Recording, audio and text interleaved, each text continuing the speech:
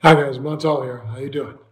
Look, tough times we're in right this minute. Really tough times. And I know a lot of you out there are like me. You've been sitting around for the last couple of days watching this tsunami of news that just keeps coming at us with as much negativity as possible about this crisis that we're facing and humanity is facing. I got to tell you, I understand why so many out there are sitting at home right now as depressed as they can possibly be, thinking only about doom and gloom. But I got to tell you, it's not going to do us, the world, or anyone any good if we're not ready to bounce back when this thing stops. And to do that, we've got to take care of our personal, emotional health. Now, a couple of years ago, I wrote a book that was called Living Well with Montel, Living Well Emotionally. And in that book, I outlined several tips on how you can really check in with yourself every single day and make sure that you're maintaining emotional health. You know me. I have suffered from depression because of my MS and suffered from depression because of a stroke that I had a year and a half ago. And there were times that I thought, geez, man, life is just so tough. I wish I didn't have to deal with this. But then I realized that what good would it do if I wasn't here to share what I know with so many more people? And that's why I've continued to work as hard as I can to help keep everyone uplifted, feeling good about themselves, and recognizing that you can make a difference in how you feel emotionally every single day if you just work at it. Now, a lot of us are confined. A lot of us are staying inside. I'm staying inside. I'm not going out. I'm not going anywhere. As a matter of fact, I think this evening, I and my wife will try to take a venture out at about 5 o'clock tonight and just go get some exercise, take a nice long walk.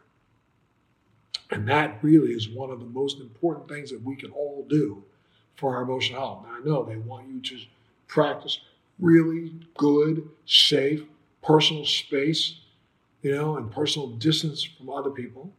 We want to practice that. But you can go outside and take a brisk walk. Nothing stops you from doing that right now. And you should try to do that as often as you possibly can. It's really important for your emotional health that you don't just sit around, lay down on the couch and just watch TV and become more and more depressed.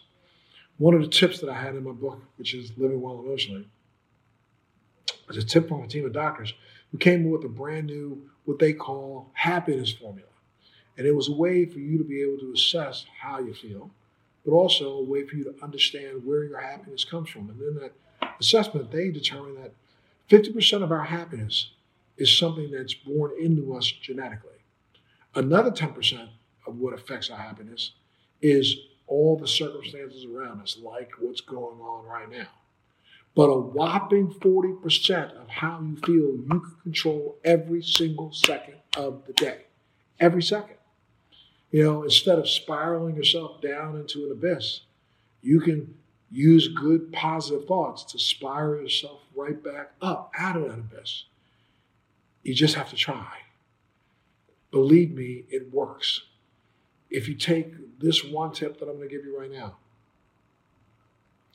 just sit there for a second, listening to my voice, close your eyes, and remember a beautiful event in your life, whatever that event might be. You can remember, when you graduated from high school, when you, got married, when you had your first child. Remember something that was really beautiful to you. Focus in on it. Think about it. Think about it. Think about how you felt at those moments. Think about the smile that came to your face when you thought about those moments, when you were in the middle of those moments.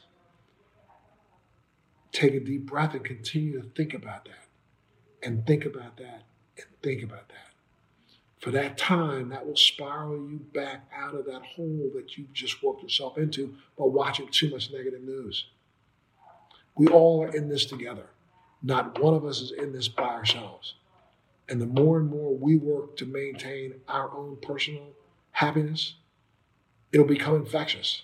Those around you will see your happiness. Maybe for a second they may go, what are you so happy about? But then recognize that You made a decision to be that way, and they can do it too.